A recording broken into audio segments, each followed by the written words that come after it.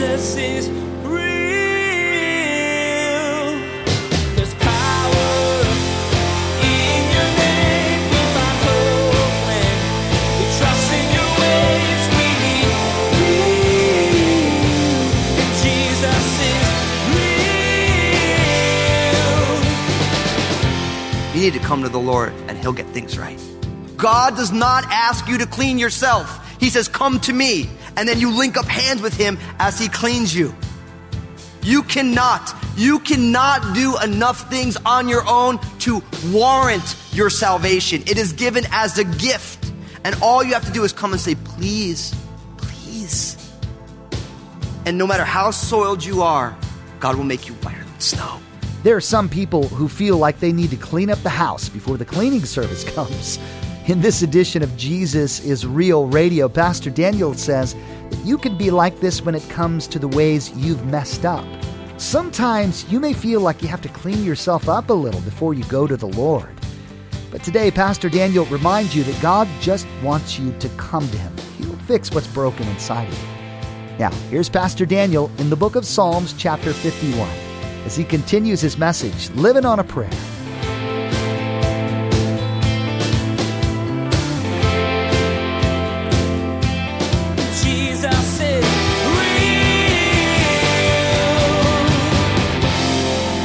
Against you only have I sinned, he says.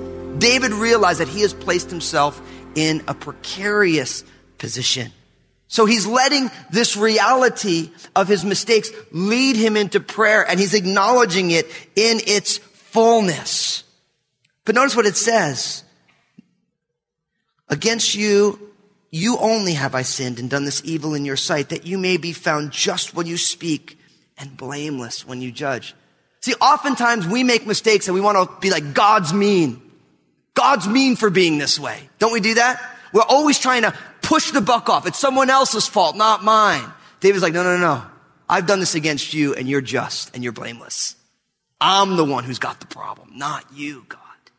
And it makes me think of 1 John chapter 1, verse 9. It says, if we confess our sins, He is faithful and just to forgive us our sins and to cleanse us from all unrighteousness. See, this is why letting our sin lead to prayer is so important. Because if we come to God and we open up our hearts and we say, God, I'm going to tell you what you know already about me. I'm going to own what is mine. It says that God is faithful and He's just to forgive us. See, you know why that is? I'm going to tell you something. This is important. God already knows that you sin. God knows what we're made of. That's the nature of the message of Jesus, is that God is saying, look, I know that you do this. This is why I sent my Son. Because you do this. And I do this. And that's the nature of the gospel.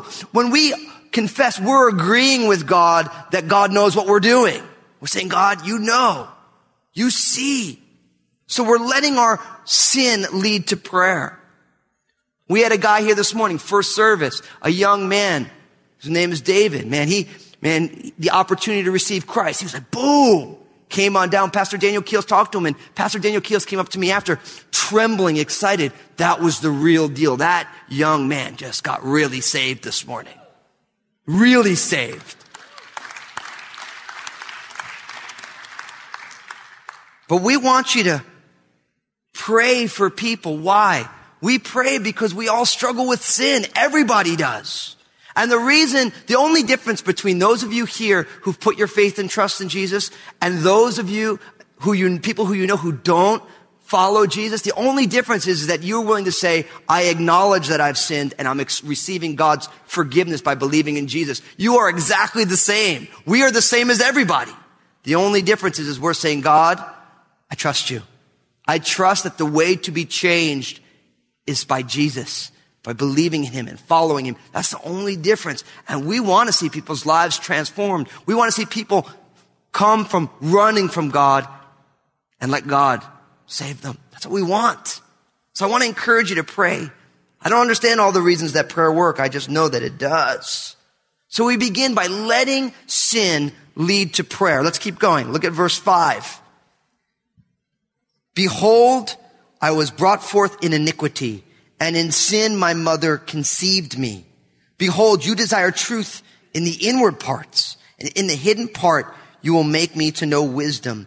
Purge me with hyssop, and I shall be clean. Wash me, and I will be whiter than snow. Make me hear joy and gladness, that the bones you have broken may rejoice. Hide your face from my sins, and blot out my iniquities. We need to let reality lead to cleansing.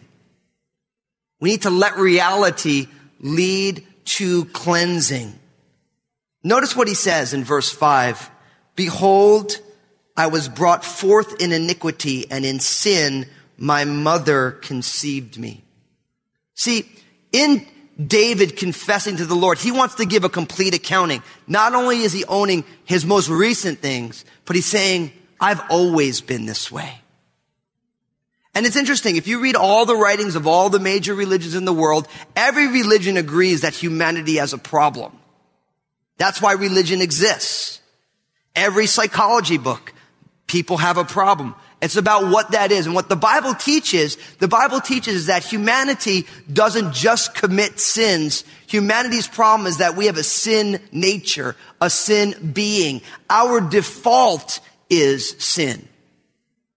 That's what the Bible teaches. They call it depravity. Some people call it original sin. But the Bible's teaching on humanity is that although we were created in God's image, our default is rebellion against God. And that's why you get it. That's why we have what we have in this world, because our default is to live in rebellion against God. And so David's saying, look, not only did I do some really horrible things, but I've always been like this. Now, those of you who are parents, you understand this. Because no parent has sat down with their child and said, listen, when you do something that you're not supposed to do and you get caught, lie. Really lie. I mean, go all out and cry. Any parent do that? I hope not. That's bad parenting. We don't want to do it that way. But it's amazing. You have these children, you never teach them, but they know how to do that. It just comes naturally. I remember when Obadiah was small, there was a potted plant. We made first time parent mistake. We had the potted plant at little kid level. So Obadiah's in the family room, and all of a sudden you walk in and the potted plant and the dirt's all over the floor. And you're like, Obadiah, did you do that? Nope. There's nobody there. Nope. Mm-mm. And then as they get older, they get more intricate with it, because then they start like, oh no, I was here, you weren't here, you don't know what happened. Let me tell you what happened. Now, do you think I sat down and listen, this is how to self-protect by lying, buddy? You don't teach kids that. They just know how to do that. Why? Because we're created with this flaw that plays itself out. And everybody does. Everybody does. And that's why he says, I was created. He's like, I've been like this my whole life. Behold, I was brought forth in iniquity, and in sin my mother conceived me. Now I want to go on a slight tangent. It may not be so slight. Now, there's been a lot of people in church who read that and say that the act of lovemaking between a man and a woman is sinful. That's how they interpret that verse, that in sin my mother conceived. That's not what it means. That's not what it means at all. And what's interesting is if you look at those outside the church, they have a whole other view of sexuality. What he's saying, my mother was a sinner and so was my father, and so am I. My parents have the same issue that I have that I'm passing down to my kids. But I wanted to bring that up because what's unfortunate is that some Christians will say, oh, that's really, really bad. And it totally misses God's design in human sexuality. God created us to be sexual beings. That wasn't like a curse of the fall. God created us for a holy sexuality. But what's interesting is you look on the other side, outside the church, you have a whole other skewed view of sexuality. Where what it is in effect, it's saying things like, well, it's just the purely physical. It's all physical. And maybe for the ladies, it's slightly emotional. But it's purely physical. You know, I was reading an article just recently. They were talking about how monogamy, which means only committing yourself to one person and being with them for life, is unnatural because humans are the only animals that are monogamous. Thus the case for not being monogamous. And I thought to myself, you know, when you teach people that they're animals, they're going to act like it. We are not animals. We were created in the image and likeness of God. It's not, I don't want to act like a dog. I mean, that just makes no sense. When I was growing up, you called someone a dog, that was a derogatory term. But see, brothers and sisters, we need to restore to the people of God a holy and sacred sexuality that has been given to us by God. When you realize that the coming together of a man and a woman in the joys of the marital bed, that is the physical manifestation of the union between Jesus and his church. There's a spiritual component to our sexuality that we don't even think about half the time. The world is definitely not telling us, and we're just buying into it. And we need to learn that we are of much more value. And you know what's amazing? Pastor Bill was telling me that the baby boomer generation, they have just off the charts STD ratios right now. So it's not like this is a kid problem. No, this is a human problem. It's a human problem. And I believe that God wants us to have a sacred view of our sexuality. We're not just animals. We don't just do it because, oh yeah, you're cute and it's fun. Great. That's not what it's there for. It's there as an act of worship to glorify God who created us and created us with the ability to enjoy one another. But we can't lower the bar. We should raise the bar. And so for those of you, listen, I was going to say for those of you who are young, all of us, we need to ask God for a sacred view of sexuality. The way he sees it. The way he sees it. As an act of worship. I tell couples all the time, it's kind of creepy, but it's true. When they're in premarital, I'm like, look, don't invite Jesus into every part of your life and leave him out of your bedroom. And they look at you like, Pastor Daniel, what are you talking? Listen, that's meant to be an act of worship as well. Whatever you do, whether you eat or drink, do what? All to the glory of God. That means that there is a way for a husband and wife in their physical union as a spouse, as two spouses. There's a way for that to glorify God, and there's a way for that not to glorify God. And we need to say, God, I want that view of these things. I want that spiritual, vertical reality of that. End of my soapbox. What David is saying in verse 5 and verse 6 is that I've always been this way. My reality is not only that I commit sins, but that I am a sinner by nature. That I miss the mark by nature. And therefore, we let that reality lead to cleansing. Because look at verse 7. Purge me with hyssop, and I shall be clean. Wash me, and I shall be whiter than snow. Make me to hear joy and gladness, that the bones you have broken may rejoice. Hide your face from my sins and blot out my iniquity. Purge me, wash me, make me. See, David sees himself. He sees himself in his fallenness as soiled. That's what he sees. And he's saying, look, make me whiter than snow. Cleanse me. We need to let the reality of our rebellion not lead us from God, but lead us to him that we may be changed, clean. Listen to Isaiah 1:18. Come now, it says. Let us reason together, says the Lord. Though your sins are like scarlet, they shall be white as snow. Though they are red like crimson, they shall be as wool. So if you're in here today and your rebellion has led you away, God wants to clean you. And know what I love about this? God doesn't say clean yourself up and come to me. God says just come to me, I'll clean you up. I don't know how many times as a pastor someone says, I got to get a couple things right and then I'm going to come to the Lord. I always say, no. You need to come to the Lord and he'll get things right. God does not ask you to clean yourself. He says, come to me. And then you link up hands with him as he cleans you.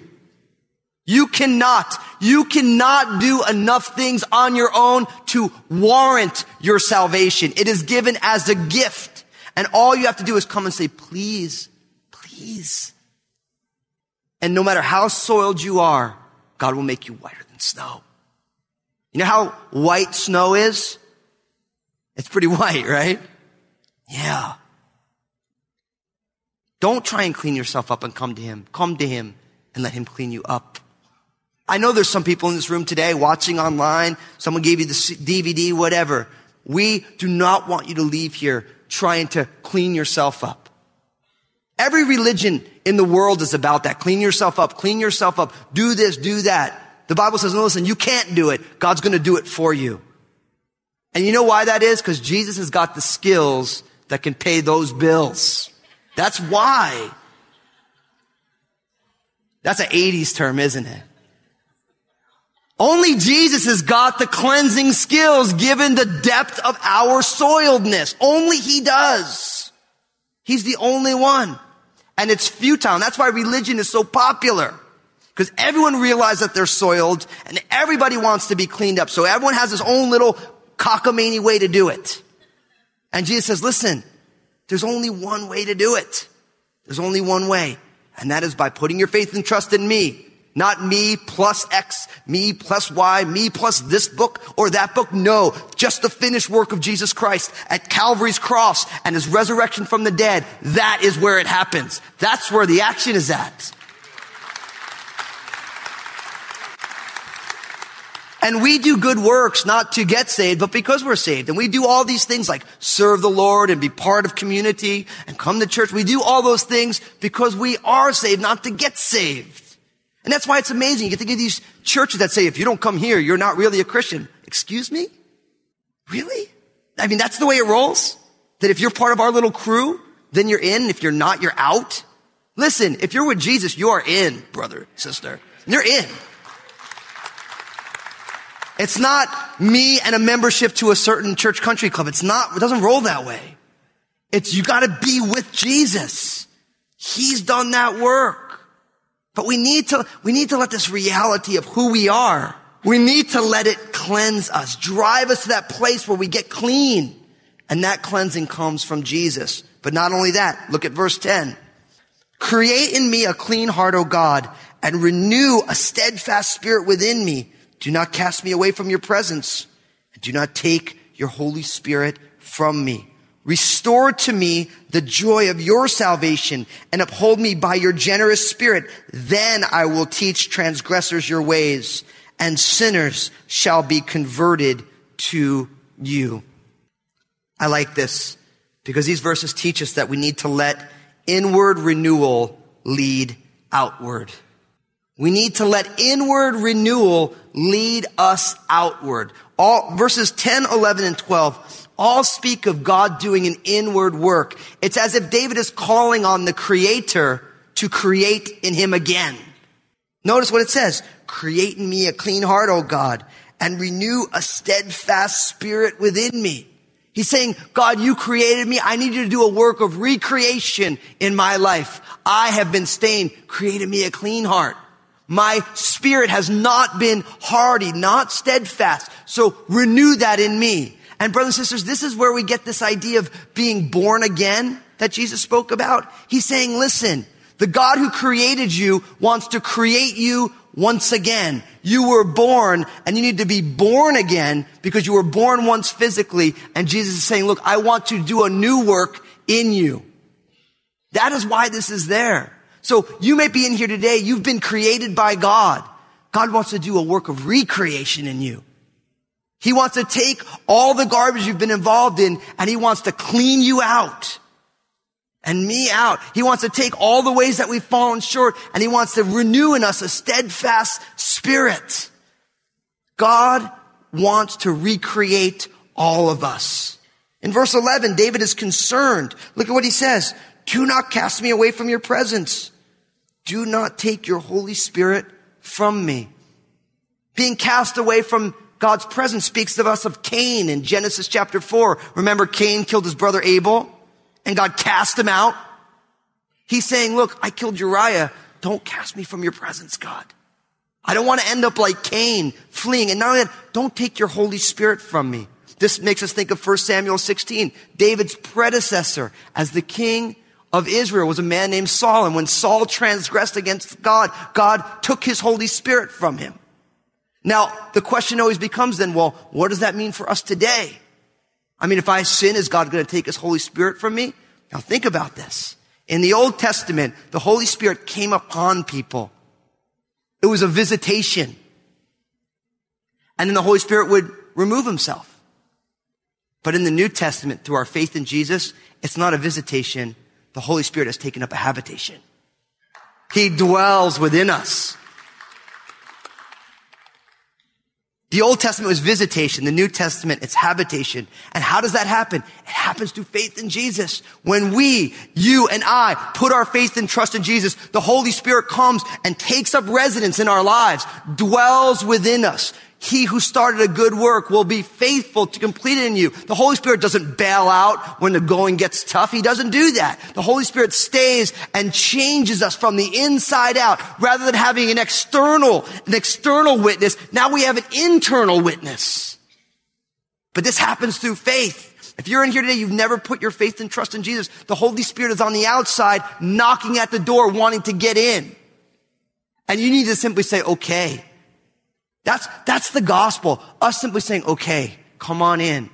And know what's awesome about the Holy Spirit? He's a great interior decorator. He is. He's very good. I remember I told you about before I got married and before I got saved, I lived with a bunch of guys and it was a total nasty bachelor pad. It was, I mean, we had a poster of, Salvador Dali, the great artist. And I remember we had a cat and that cat ripped half that poster down. So we just kept it up, half of a Salvador Dali poster. Every once in a while we had friends who were girls who felt bad for us. So they'd bring over a plant or a nice little framed picture. And I'd be like, well, that thing's going to die in here. And they're like, we'll come over and water it, See, that's a perfect example of what God does in our hearts because we trash our hearts. And then the Holy Spirit comes in and does a work, changes our hearts. But you need to let him in. You need to say, okay, come on in. I give you this access to my life. I give you this access to my life. The Holy Spirit, he's meant to indwell you, not to be working at you on the outside, but to be inside, flowing in and out of your life. In verse 12, it says, restore to me the joy of your salvation and uphold me by your generous spirit. David knows he can't do it by himself. The joy is in whose salvation? It's in God's salvation. Jesus is real. Thanks for joining us today as Pastor Daniel continued in this study of Psalm 51, looking at David's response to turn to God with his sin. Pastor Daniel shared that God wants to make you new. He won't just gloss over your brokenness, but he will recreate you. You learn that God longs to change you from the inside. He'll take all the garbage you've been involved in and clean you out, giving you a new, steadfast spirit. Hey everybody, Pastor Daniel Fusco here to tell you about my book, Upward, Inward, and Outward. You've heard me talk about these 3 directions for living again and again on Jesus is Real Radio, and I think they're so important. I wanted to write a book to explain even more.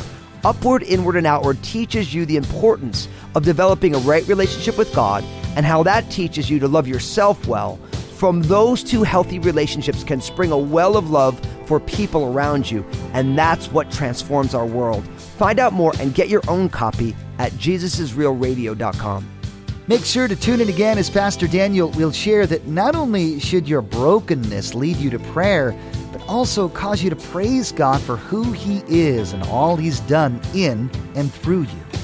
Pastor Daniel will remind you that you don't have to cling to empty religion, merely checking off boxes to make you feel like you're doing enough to be okay, but that you can have a real relationship with the God of the universe. There's more to come from Pastor Daniel's series called The Top 10. Please glance at the clock right now and make plans to join us again for another edition of Jesus is Real Radio.